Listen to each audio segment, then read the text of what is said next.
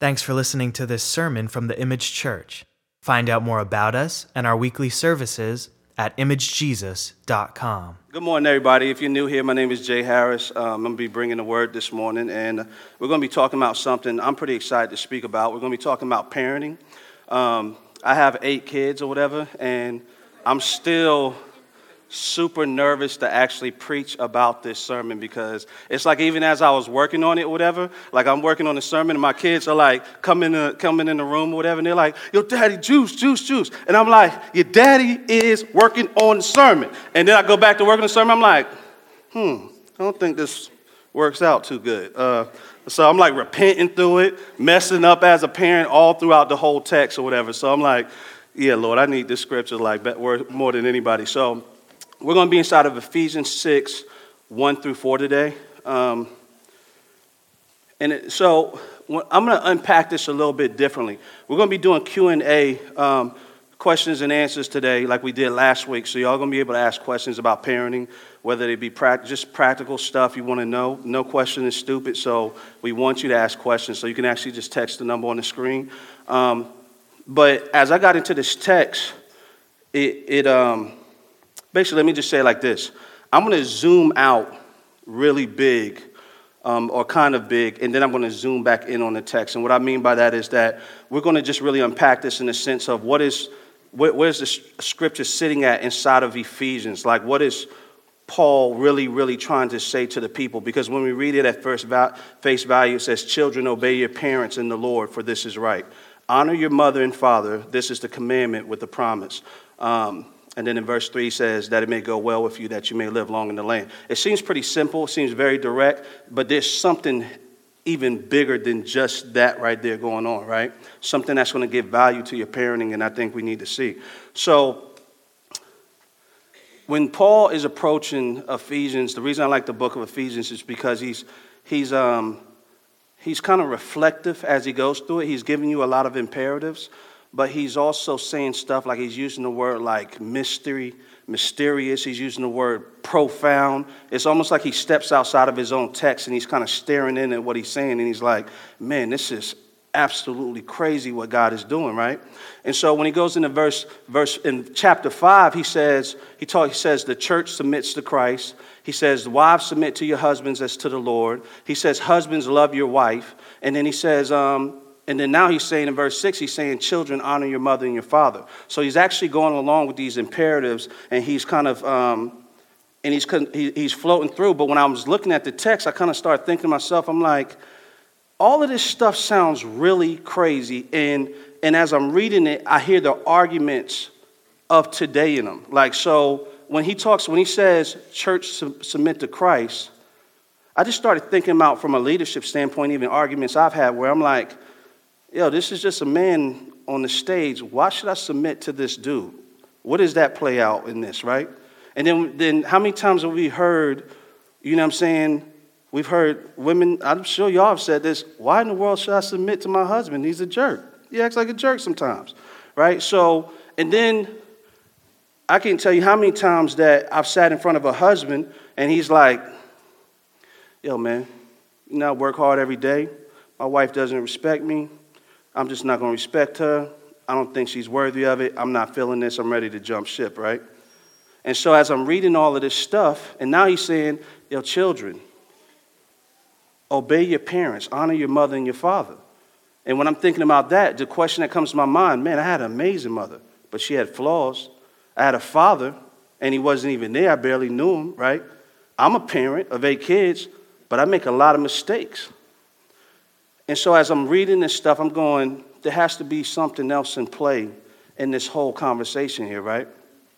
So when we have questions like that, I think the best way to answer them is to look at Jesus Christ. So the thing is this right here. How did Jesus model out?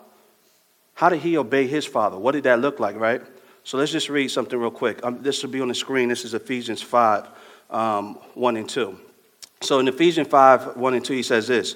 Therefore, be imitators of God as beloved children, or beloved children, And he says, and walk in love as Christ loved us and gave himself up for us, a fragrant offering and sacrifice to God. So the part of this text I want to focus on real quick is this right here. He said, gave himself up for us, a fragrant offering and sacrifice to God, right? So when I was reading this, I started thinking to myself, so yesterday, right?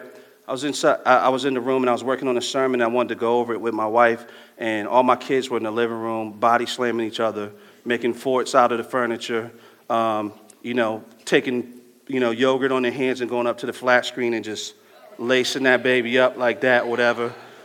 Somebody was probably in the corner just with just a cup of juice like, Daddy, and just like, that's just typically what's going on, right? And so when I came out of the room, I just looked around, I was frustrated, and I was like, oh my God. And then I looked at Lana and I said, and I was like this right here, right? I was like, come here. But I was doing it because I had, I wanted to talk to her, right? But the thing was this right here. I actually did it because, I did it because I just needed to talk to her. But when I did it, it's like I realized, like, the way I was talking to her in it. You get what I'm saying? Somebody says, come in, you be like, you don't talk to me like that. They're like, yo, I didn't say nothing. But it's like, yo, you know what you saying when you doing all that? Like, you could have just been like, hey, put a smile away, but you like, So when I rolled up on it, I had my neck a little contorted like that. And so I stopped and I said, babe, so she walks over and I said, babe, hey, I'm sorry I just did that to you. And she was like, I grabbed her, hugged her, and she was kind of like, you do that all the time, what? And I was like, nah, I'm sorry or whatever. And I could tell she was confused. And so I started explaining to her, I said, I'm sorry I did that because in the middle of doing that, I realized that I wouldn't do that to God. And it just kind of froze me. It seems something, it's really simple. So it really seems like a small thing, or somewhat innocent, but it like hurt my heart. I don't want to talk to God like that, right? I don't want to treat him like that. I wouldn't do Jesus like that if he was standing there or whatever. I wouldn't be like, come here, yo. Get your robe, gird your loins and come in, yo. I'm not going to do him like that, right? So, gird your loins up, G. I'm not going to do that at all. I'm not playing that game with him. And so I just realized with my wife at that moment that I did that. But the only reason I realized it, and this is where I want you to connect this and grab it. It says, gave himself up for us, a fragrant offering and sacrifice to God. So this is thing that Christ did for us on the cross. But he was actually honoring his Father and obeying his Father. Do you get what I'm saying? So in all of these frameworks we're looking at, the church submits to Christ, right? Honoring your pastor or your leaders or whoever your eldership is, why would you do that? They're men. They're flawed. Wives, why would you submit to an imperfect husband? Why? Husbands, love your wife, love your wife and lay down your life to the point of death. And it says that you're even called to be you're working with the Holy Spirit and actually sanctifying her. Why in the world would you do that? Why would you do such a thing? And it's very much in that scripture right there in Ephesians 5. It goes past them. It goes past them in this thing that you're doing unto God. And the result of it overflows on them. For children, if you're a child and you're trying to, or even as adults, we have issues with our parents and we're just like honoring our mother and our father. Like, yo, they messed up along the way. They did so many things. But it's like, it's actually a bigger conversation than them. Do you get where I'm coming from? God doesn't apologize for that. It's what he calls us to do as believers, right? So with my wife, that's what I realized. I'm like, it helps me put a lot of things in perspective because I realize that I'm talking way past, I'm functioning past her, but it brings me to the truth and it sheds so much light on what's going on in the moment, even in small things like the way I conversate with her. So just a couple of things right here, whatever. Christ, in Luke 22:42, he says, Father, if you are willing, remove this cup from me. Nevertheless, not my will, but yours be done. Right? So he gives us the example of what it looks like for a child to honor their father, right? And he's doing that. Like it begs the question, why in the world would you die for wretches, people that would actually stab you in the back, right? The best picture of what goes on with us as people, right, is I can't remember the name or the story definitely because I'm coming out with it on my head right now. But it's I think it was Gomer. Was Gomer the prostitute in the Bible? And then I forgot who it was, but Christ had them. Was that Hosea? So he had Hosea marry a prostitute, and so, but she keeps hitting the street on him, and he's having to run out in the street and get her, right? And it's like it's a perfect picture of Christ loving us, loving his bride, the church. You know what I'm saying? Like, we keep hitting the street on them. We keep running on them. And I'm just like looking at him like, Christ, knowing we would do that, I'm like, why would he do this? But he's actually doing a work unto his Father because the master has a master plan. You get where I'm coming from? So the reason I think it's important to zoom out and look at this like this is because I think that the error we would make is that we would look at this whole thing on parenting and we would just go, how do I be a good parent? And we would get stuck in ourselves, and it would be more about us, and we would shortchange ourselves in doing that instead of seeing this amazing plan God has in it and how to actually serve God in our parenting. So that's the place I really want to get us. So I wanted to kind of expand there to come back to this. Ephesians 2:4-10 says this right here. It says, but God being rich in mercy, because of the great love with which he loved us, even when we were dead in our trespasses, made us alive together with Christ. By grace you have been saved and raised up with him and seated us with him in the heavenly places in Christ Jesus, right? That's an important line. We are seated up in heavenly places. This is the identity that he's given us when we've been redeemed in Christ Jesus, right? It says, so that in the coming ages he might show the immeasurable riches of his grace and kindness towards us in Christ Jesus. And then it says, for grace you have been saved through faith, and this is not your own doing. It is the gift of God, not a result of works, so that no one may boast. For we are his workmanship, created in Christ Jesus for good works, which God prepared beforehand that we should walk in them. The reason I wanted to hit this scripture right here, whatever, in what we're talking about, is because there's this thing where I just see how Satan attacks this idea of our faith and our trust in God, right? I think it's evident with all the examples I've given when it's wives, submit to your husband. Husbands, lay your life down for your wife, right? Every argument we have in defense of ourselves, we tend to forget that God is actually working an eternal purpose in the moment, right? Like in this very moment, he's doing something that has an eternal effect, right? And so when we look inside of the Old Testament, the next part of the scripture right here says that it may go well with you and that you may live long in the land. So what we were essentially reading, we're reading one of the 10 Commandments. And you look in Deuteronomy, this actually comes back from Deuteronomy when Moses is giving the law to the people. But the way that law was given to the people and the way it was expected to function was that Moses gave it to the people. The father and the mother would be over their household, right? The father would lead his wife and his children, and he would massage this. It literally says, keep these words hung around your neck. Like constantly when you wake up, when you go to bed, you look towards these words, right? So there's this thing that God is doing where he is like, well, let me just keep on going. So you work it with your family, right? And you give it to your kids.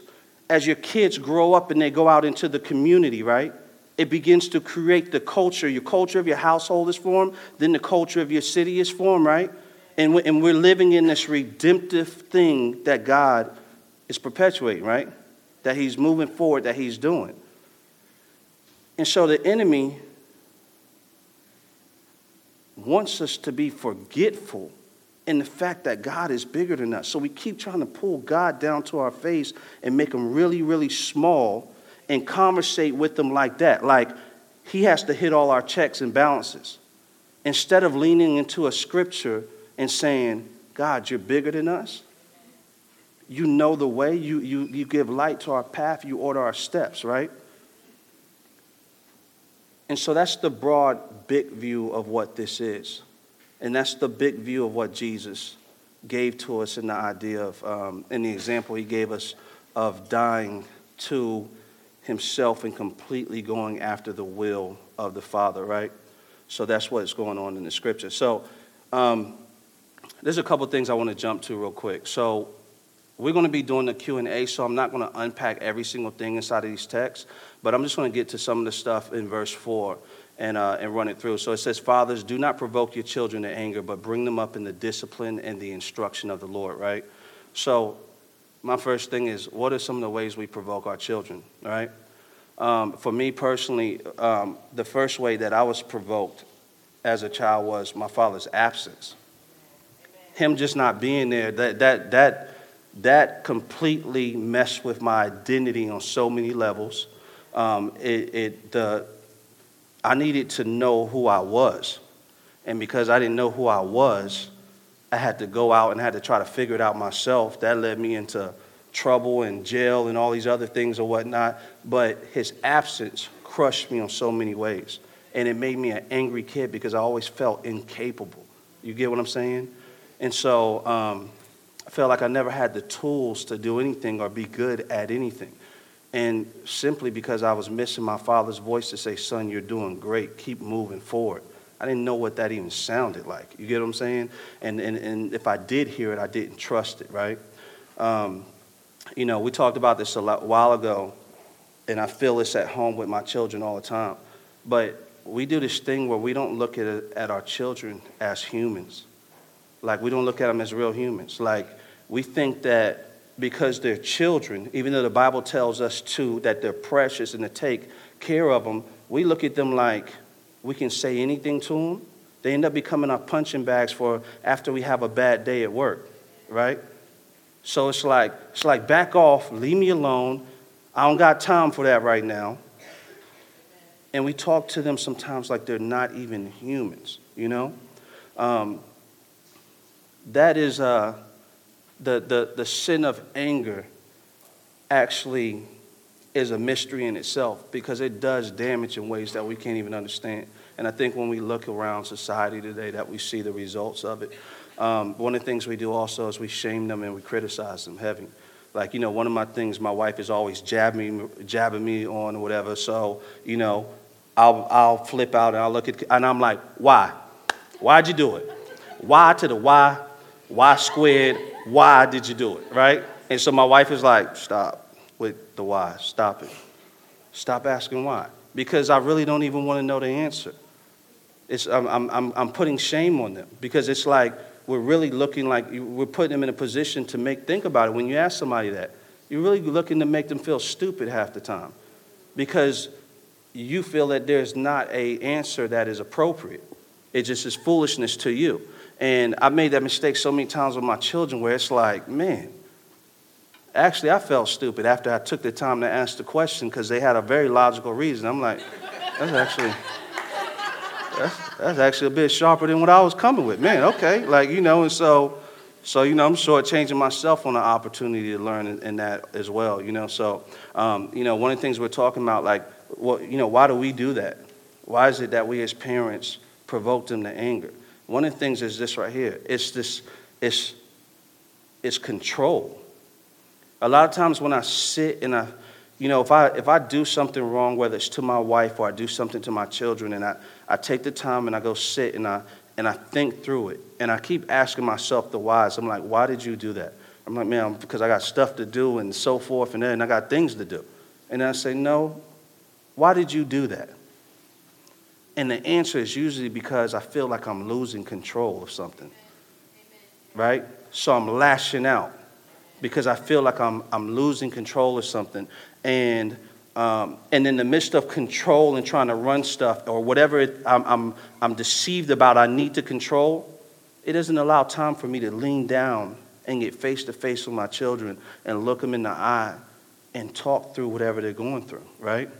It seems so much easier when they come in crying and say, hey, out of here, go to your room, than to stop and say, son, what's wrong? And listen to a story and encourage him and work through it with him. You know, he may say, oh, my sister did this to me or whatever. She threw something at me. But number one, I'm not even counting him as a human.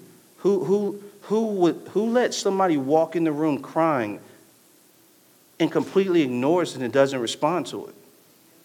We don't treat our enemies like that. You get where I'm coming from?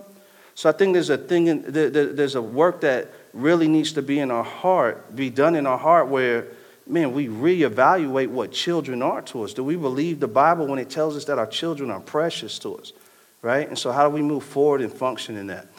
The late, great Whitney Houston, right? She once said, I believe the children are our future. Some. Let them lead the way. Show them all the beauty they possess inside. Give them a sense of pride. Some. But y'all know the song, you know what I'm saying? And so I'm playing around, but like the fact of the matter is, I really, I think there's a lot of truth to that song, and the fact that there's like, God, if we zoom out of this text, when he says, fathers, do not provoke your children to anger, but bring them up in the discipline and instruction of the Lord. Well, what we're talking about, like God has a master plan. Sometimes we're just looking at the text and we're narrow in on it, but God is like these kids are your future. In America right now, we are killing kids like we are slaughtering by the millions, right? Like slaughtering them by the millions, and they're actually our future. It's biblical you start from the beginning on the end. It's always in there. He talks about everything going forward through our children, through the way we care for our home, the way we lead them with instruction, the way we discipline them, right? I just want to show you something here. Discipline is the suppression of base desires and is usually understood to be synonymous with restraint and self-control, right? And it says this, self-discipline is to some extent a substitute for motivation. Instruction is this. It says detailed information telling how something should be done, operated in a symbol. So when we talk about discipline being synonymous with this idea of motivation, the big idea there is that when we're leading our home, when we're instructing and leading our kids, is that we actually have discipline is not just about disciplining your kids. It's not a bad thing.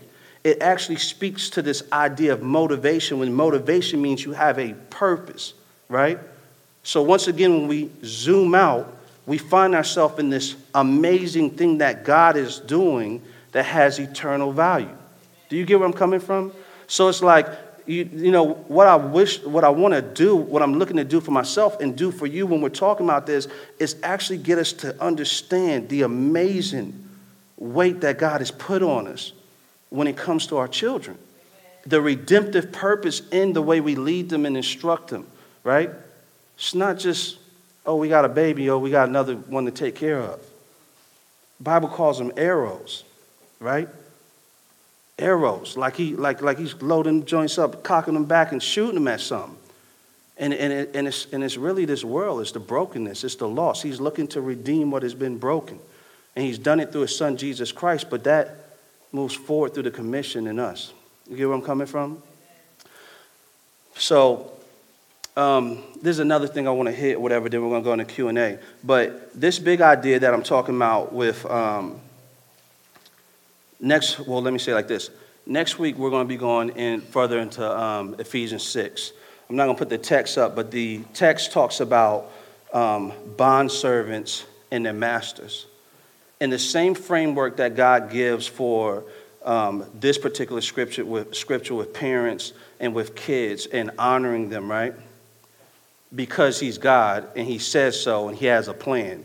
He goes to the extreme with servants and with their masters. So we would ask the question, why in the world, as a servant, would I work diligently and put my back into honoring my master, right? Why? That makes no sense. We don't have the framework for that, and today we don't. We just despise the whole idea of it. And I mean, it's understandable in some senses, but God is God, and this is what his word says. But he is actually talking about the idea that his plan is so tight, and he's so sovereign and so control over everything, is that if you are even a slave, you can actually work unto your master, but actually work unto God. So it's the whole idea of what we talked about. Like, I'm actually passing the master, doing my work unto God, and it hits over here at the master, right? And then on the same flip side, he tells the master, do not threaten your slaves, right? And so I'm just showing you to that because I think for us to really grasp what God is telling us when it comes to our children and how to love them and how to lead them, we have to break at this place where we get that this is way bigger than you just being a parent. It's way bigger than just making sure they have a sweater to wear and everything else. All that stuff is noble and it's amazing stuff, but the fact of the matter is it's a holy work unto God in the plan that he is doing, right? And so, I know he touched on some practical things about just how we sin against our kids and things like that, but I don't think that, I think the redemptive part of our heart and the redemptive part that's going to happen and change the way we love our kids is going to come when we stop, when we look past them and we look unto God and how, in the way we honor him and how that falls in front of our kids. And I think we're going to love them better.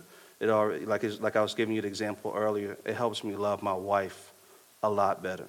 Just doing little small stuff like, come here, yo. Get your robe together, gird your loins up. It's wrong. And it don't seem wrong. But it seems so wrong when I put it in the reference or the framework of how I honor God. So that's my sermon for right now. We're actually going to get into the Q&A now. I just want to give us some framework to think through as we're asking these questions and as we're working through how we love our family and our hearts. And so I'm about to bring up my right hand woman, Alana Harris, is coming up here. She's in the back somewhere. And then we got Matt Jensen and Amy Jensen coming up, and we're about to have some fun. Did y'all send any questions? Y'all send in questions? All right. Some questions. Check. We do. Here you go, Lana. Check.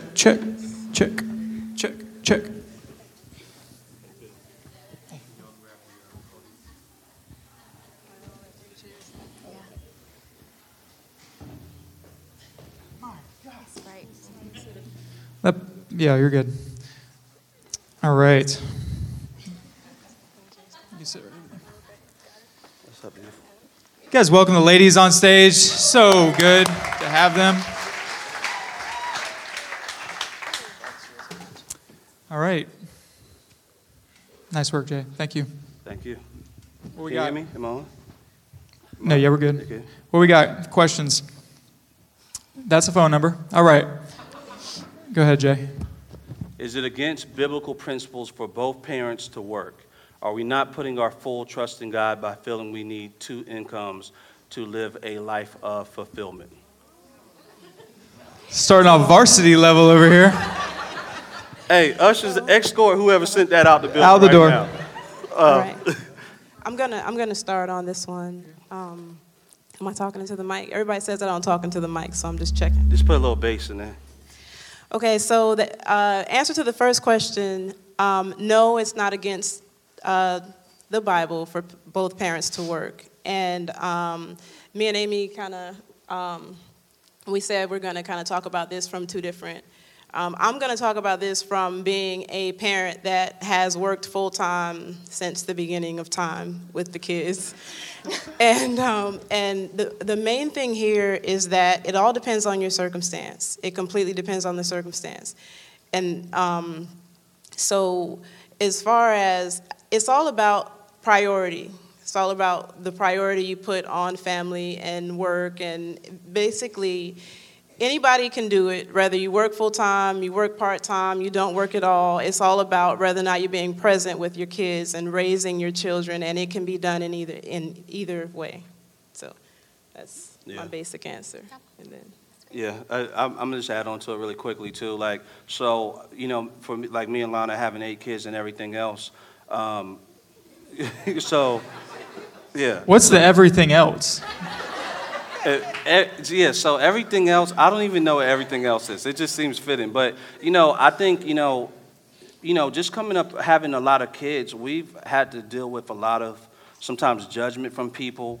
And even, with Lana working or whatever, then I see women get judged for not working and all, it goes so many different places. But I think people have to deal with what's fitting in their own home. And so I don't think there's a biblical framework for this or whatever. When we look at the Proverbs 31, we see a woman who actually is earning money, who is super respected in the community. I mean, she's a powerful, amazing woman. But that's just an example of one woman. That does not say that everybody should go out and do that exact thing. The work of a woman at home is just as honorable and gangster as the man sitting, swinging the hammer every day. And so I think that these categories we try to put stuff in is really wrong. I think it invades our home and gets abusive in the relationship of a husband and wife. And husbands feel like, oh, what I do is this right here. And it undermines, and I don't think that's love and respect. So I think it undermines a lot of that stuff. For our household, at one point, I was completely disabled. Lana was bathing me, shaving me, and everything else, and it took literally years. And I still go through stuff, and I'm still in the doctor. But I would go to church, and people would be like, looking at me crazy, like, "Yo, why aren't you working? Like, you need to be leading your home." And I'm like, my wife helped me put on my underwear this morning, man. Like, back off with all that. And so when stuff gets real, all of the 50 million questions goes out the window, and you do what you have to do every day, and you do it under God, and you let Him talk to you about that and guide you in it. So, You got anything, Amy? You want to say No, I would stress just that like Alana was saying, the priority of relationships is something that is a biblical principle. Prioritizing relationship as a unit, as a family, between the husband and wife, and then with your kids, becoming or just being the heart priority. yeah. And that can play out whether you're working full-time, part-time, or working just at home. Yeah, that's good. I also want to just add that it's a hard job however you do it. If you work and you come home to kids, that's very hard, but I've also been at home at times with the kids, and I'm like, hey, I got to get out of here. So I just want to stress at times? At times, meaning when I wasn't working, and I was at home with them. But it's so it's a hard job however you look at it, and I just wanted to add that it's a lot if you're home working with the kids. That's a job in itself, so you still work. So I just wanted to add that. Yeah. Cool. Next.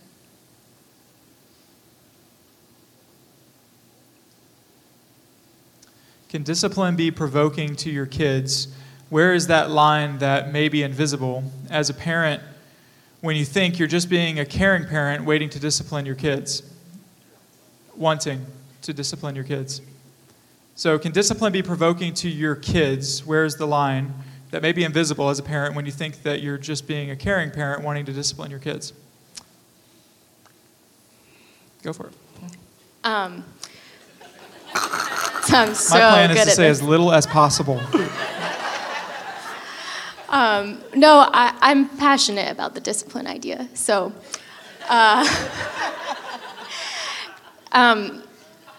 I think that this has just been a recent thing that has resurfaced as our kids get older.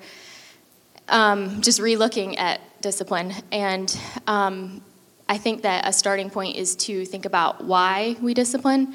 And the answer to that is looking at how God disciplines us and why He does it. In Hebrews it says He does it because He loves us. So it's always discipline always has a restorative purpose. It's meant to bring us back to God.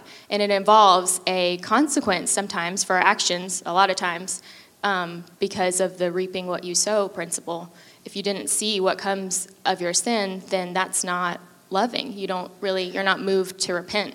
But the purpose of discipline is to restore us back to God. And I think that same principle is true for us and our kids.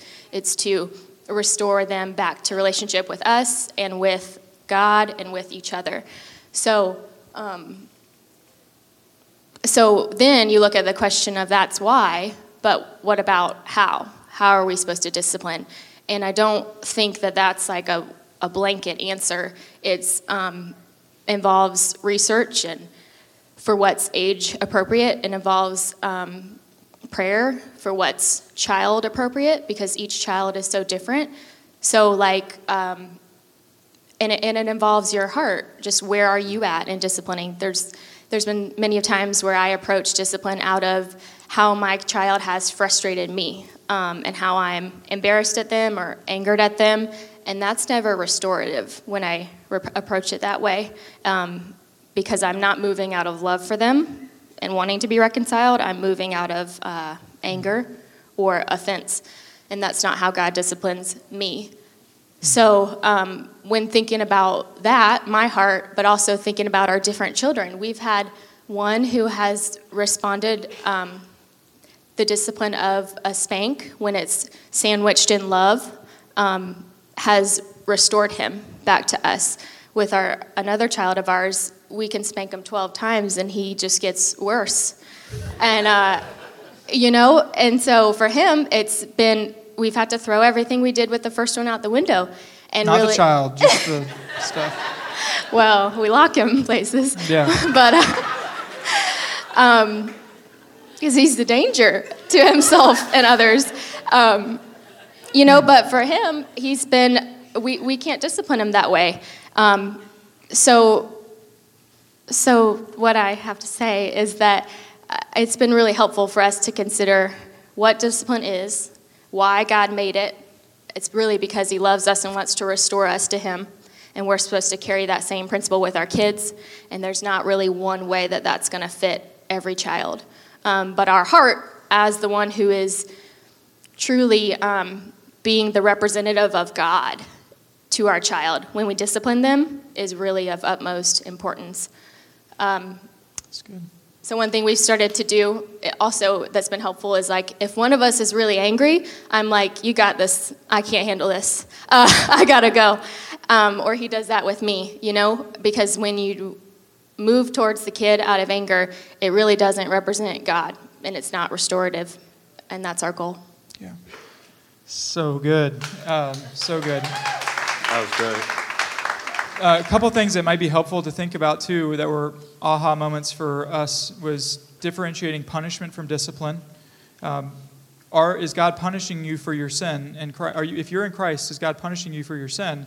And the answer is all of the punishment you deserve for your sin was already put on Christ. And it's not going to be double jeopardy. He didn't punish Jesus, and now he's going to punish you. That's not what he means by reaping what you've sown. There's a difference between discipline and consequences than punishment. So if you approach your kid and you say, well, you did this and you deserve to be punished for it, you're going to approach that very differently. Then you did this and there's foolishness and there's sin bound up in your heart right now. What can I do to restore you and move you to see the devastation of your sin for yourself and for our family and the offense towards God in a way that will cause you to repent? Not to be hardened, but to repent. And we asked, can discipline be provoking to your kids? And I think that what's wild about the verse that Jay preached this morning is he says, fathers, don't provoke your children, but instead bring them up in the discipline and instruction of the Lord. Well, that means there's a way to discipline and instruct your kids that doesn't provoke them to anger. And so most of the time, though, I think discipline in our instruction and parenting is exactly what provokes our children to anger. It's the control. And last week we talked about the difference between neglecting your child and controlling your child. And a religious person is going to try to control their kid. Mm-hmm. That's going to lead to anger. And a person who abandons their kid and neglects their child, that's going to lead to anger. But there's a third way. There's a third gospel-driven way to love your kid that doesn't provoke them to anger. draws them near. It doesn't push them away.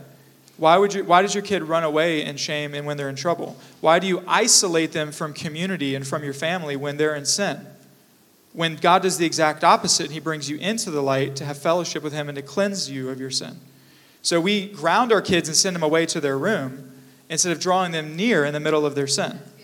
What is going on there? Which principle have we inherited? Move to the dark and sit by yourself. Or let me sit with you in the middle of this. We're not saying guilty of doing that the wrong way last night. Okay, it is a battle, like such a battle in the moment to walk in the power of the Holy Spirit in that moment to love your child. It's a war. So there's definitely ways to provoke your children to harden them through discipline. Why don't we take the time? Why don't we pause? Why don't we slow down? They're getting in our way. Like they're slowing us down. Whenever you see control, you're also going to see fear. What are you afraid of? What are you afraid of? What is your kid going to turn out to be? What are you preventing them from being? What's your worst nightmare? Well, your worst nightmare, to keep that from happening, you're going to clamp down and control, and then your worst nightmare will definitely come true. Yeah. It's on the way. Yeah. Just wait for it. So, I don't know if we can do a next question. Yeah, that's good. Is the father to be the spiritual leader in the home? What if he does not read the Bible or play with the children? How can he be encouraged to lead?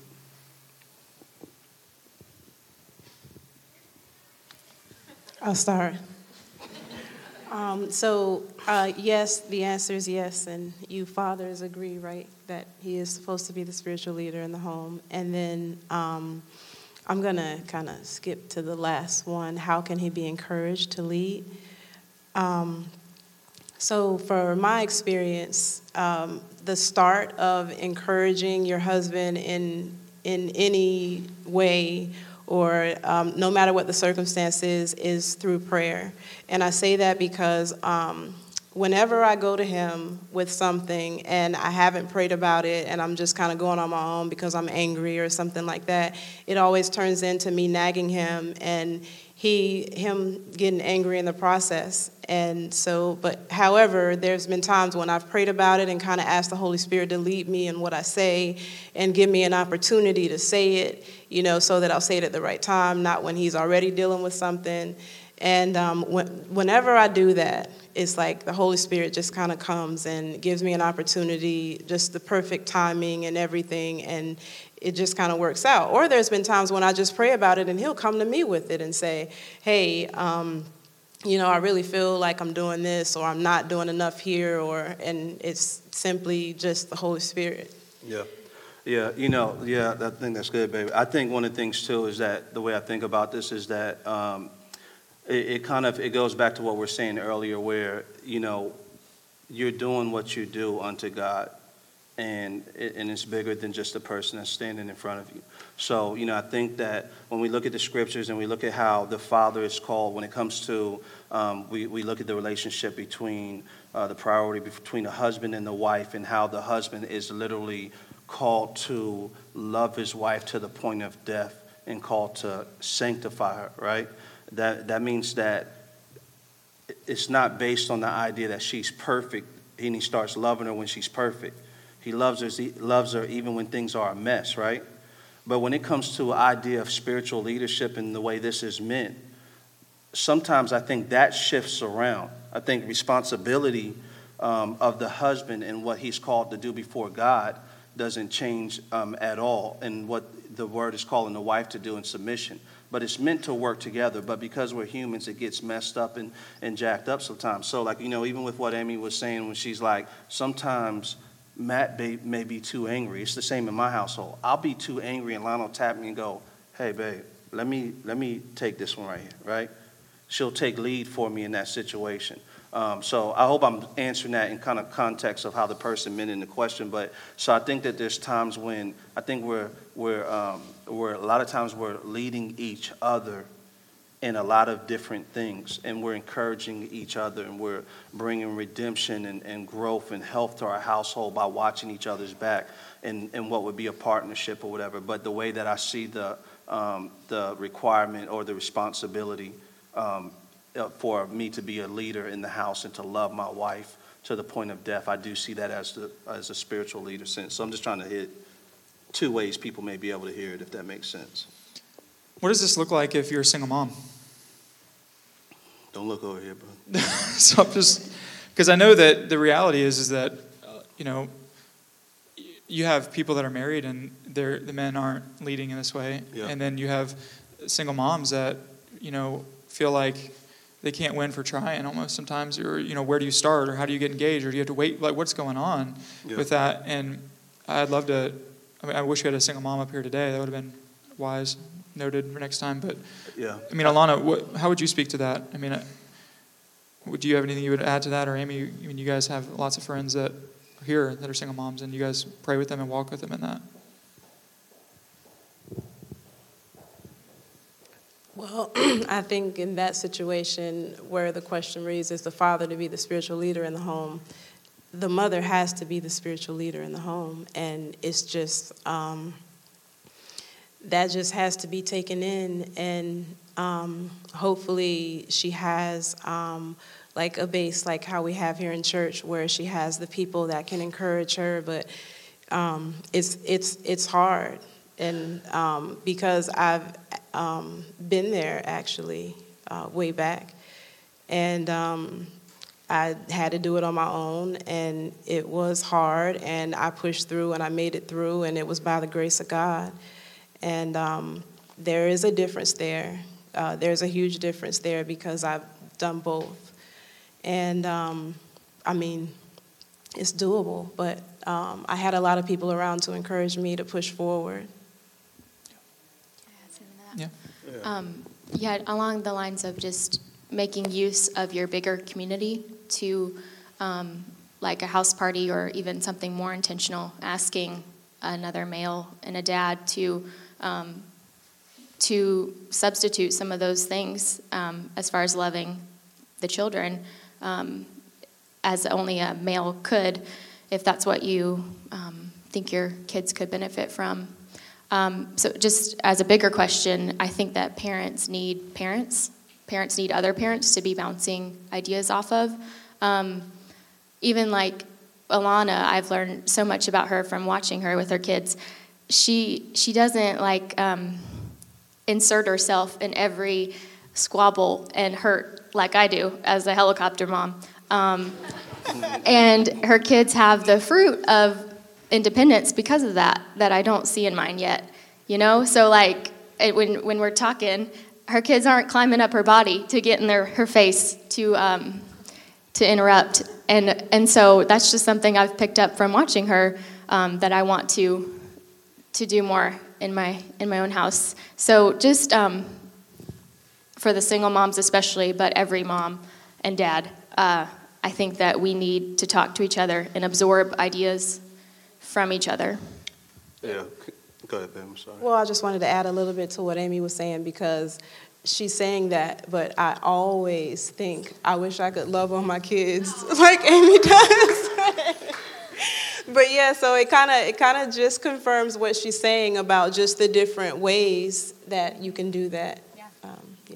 Yeah. So I just want to add this really quick, but just in the maturity that, I think as, we hope to see in the church is that we want to see the men of the church come beside the people who just, there's kids running all over the place. Some of them don't have fathers, or vice versa, don't have mothers.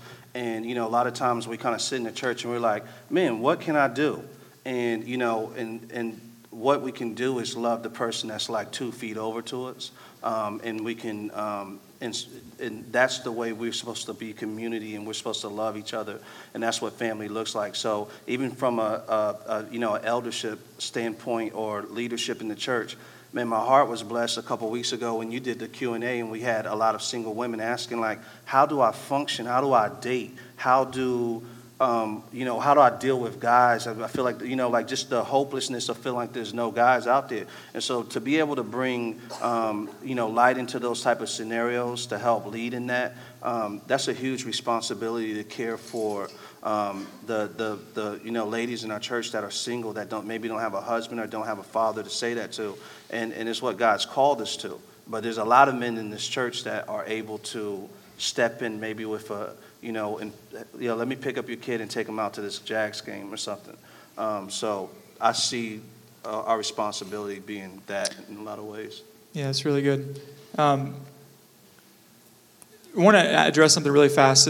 I sit around, this is me oftentimes. I'm not spiritual leading, not reading the Bible. I'm kind of a binge Bible reader with my children, like binge dieting. It's like you're in it and then you're not in it. You're like really good at it for a few weeks and then you're terrible at it for a few years and then back to it for a few weeks. Not really that extreme, but honestly, it's hard for me to be consistent with anything for a lot of reasons.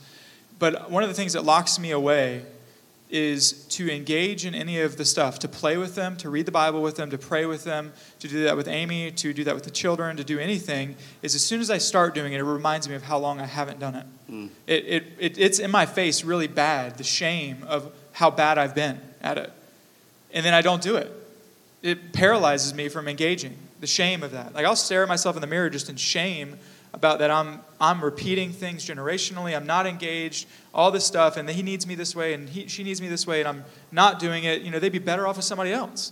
I mean, I go dark. Shame kills me at times like that. And so it isn't, and we're talking about the law here, people. We gave you a law.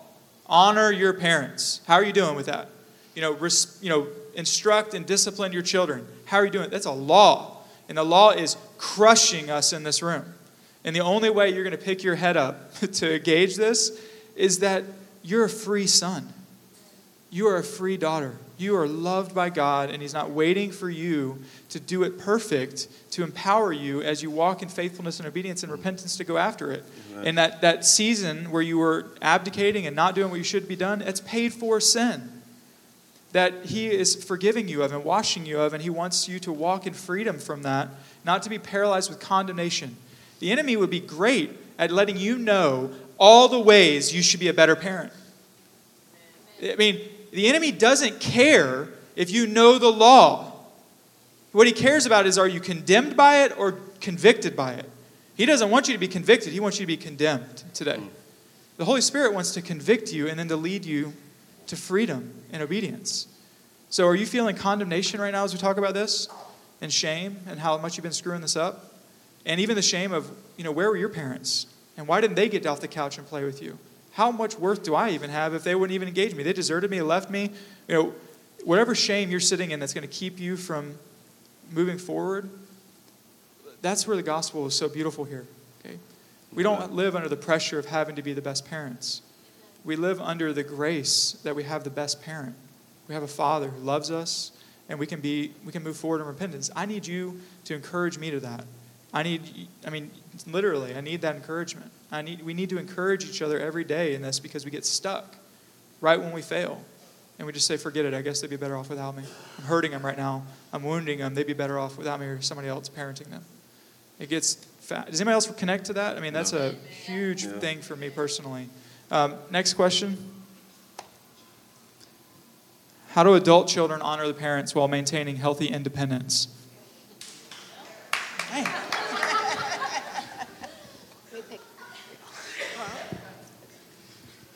Rock, paper, scissors. Yeah. Well, so I think it's a communication thing. I know with my mom, we talk all the time, and I do feel that sometimes it could get unhealthy, and it kind of all depends on the circumstance. But honoring them doesn't necessarily mean that you're spending every waking moment with them. It just means that you honor them as your parents, and honoring them can look 1,000 different ways. Communication's big, though. Just keeping that line of communication open, just making sure that you have a relationship with them. Anybody? Good. I would just add that you could disagree with your parents and still honor them. And what might that look like? Yeah. Yeah. Your children don't have to agree with you. Now, they're called to obey you and to tell you, but that they're going to need time to evolve, not like evolve, but like learn. right? And we don't expect our children to learn. Like, we treat them like a pre-programmed software thing. It's like, hey, why isn't this working? This is malfunctioning. You have a virus, okay? Clean it, fix it. You already are designed and programmed. No, they're children. We don't discipline for childishness. We don't discipline for them being children. It's very different. But when it comes to this adult parent thing, I mean, it's a hard conversation. Nobody wants to hurt their mom. The hardest thing in the world is to have a conversation that hurts your mom. And it's okay for you to hurt your mom. It's okay. She needs to know certain things that are hurting you. She needs to hear them. And if they are painful for her to hear, Paul says in one of his letters, I'm sorry that my letter grieved you, it pained you, but I'm glad that it moved you to repentance. Now, if your mom's like, you're hurting me, and she starts playing the victim, well, it's probably her whole posture of being a victim that's hurting your relationship. So I don't know. It's a very delicate thing. It's a. Are you going to move to restore it, or are you just trying to punish her in it? If you're trying to punish her in it, you're going to harm her, and it's not going to be helpful. But if you want to move towards, she's playing the victim, she's always feeling like putting her loneliness on you, or she's always doing this, or your dad is totally absent and needs to be confronted, or whatever the dynamic is, they're going to hurt. I don't know if nobody's ever come to you and stepped to you with something where you're hurting other people, where it didn't hurt to hear how you were hurting other people. But would you rather keep hurting other people with obliviousness, or how would you move forward in loving your mom and honoring them, by actually honoring them by not letting them drive off the cliff, by not putting you in the position to lie about them at their eulogy? Seriously, love, would you rather know or would you rather not know? Now, I'd rather not know if you stepped to me trying to kill me with it for a minute. But we're allowed to move forward with loving words that hurt to hear for a minute. We're actually commanded to do that. We're commanded to do it out of love. The wounds of a friend are better than the kisses of an enemy. Don't take that and run to your moms right now, okay? You're going to need more than 2 minutes right now to run to your mom or your dad right now. All right, next. Last one, probably. Is that it, guys? Are we done? We got one more? Okay. What if the father provokes the son in anger?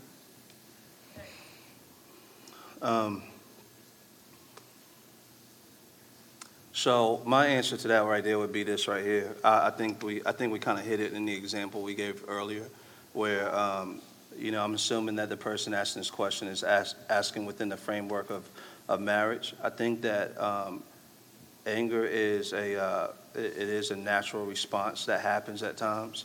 And so I think that as a couple, you have to protect each other. And I think that's what we're talking about earlier when we're saying sometimes Lana jumps in front of that and says, hey, Jay, chill out. Or Lana could be, I know her nerves are just gone, And so she's, she may be, and this is true, she may be on the couch just rocking back and forth. And I see her going into that dark place. And then Zulu's coming with a cup of juice, just spilling it as he walks up to her or whatever, and I just see her eyes or whatever, and I catch it before it even happens. I'm like, yo, back away from your mom right now, and I'm serious. This happens. I'm like, yo, 20 minutes, nobody can even talk to her, because I'm like, she needs to work through that thing or whatever, and vice versa. It happens for me where she's like, yo, don't mess with daddy right now, all right, and so forth, and so that's helpful in the moment. But the big thing in that is that we conversate and we communicate. And Lana tells me she has real honest conversations where she's like, Jay, this is what you being angry is doing. This is the result of it. This is how it hurts the family. This is how it's hurting the dynamic of what God is trying to do in our house. And she gives that to me. She serves that she doesn't serve the dish cold. You know what I'm saying? It feels cold sometimes, and I'm not trying to hear it. But a lot of times we're able to have that conversation, and it's really, really helpful. It's kind of like what Matt was saying.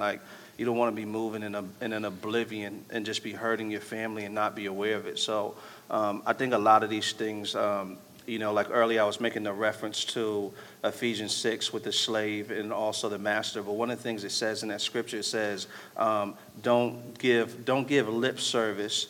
Basically, don't put on this front and play the game, but do stuff unto God all the time.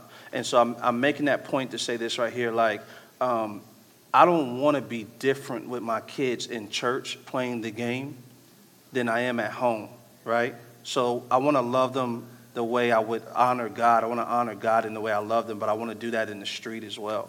And so I think that's a really important framework for us to really think about a lot of times. I think the maturity God is pressing out of us is for us to get the flattery out of the way, the performance for people, and that we perform unto Him, to His honor and His glory, and so forth. So, and I think that as a couple, we help each other along with that, and we minister to each other back and forth. But I think there has to be, of course, wisdom, because by nature we're talking about an angry person. So there has to be wisdom in the conversation. What gets us a long way a lot of times is a soft answer, or esteeming the person we're dealing with higher than ourselves, even if they're a mess.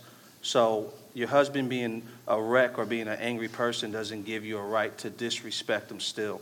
What will actually get us a long way is you esteeming yourself lower than him in the situation and delivering that in love, because it's at the end of the day, it's about us honoring God, and it's also about just the redemptive work of Christ. He's looking to heal what's broken. So how do we follow Christ in that example? So. I had something in that.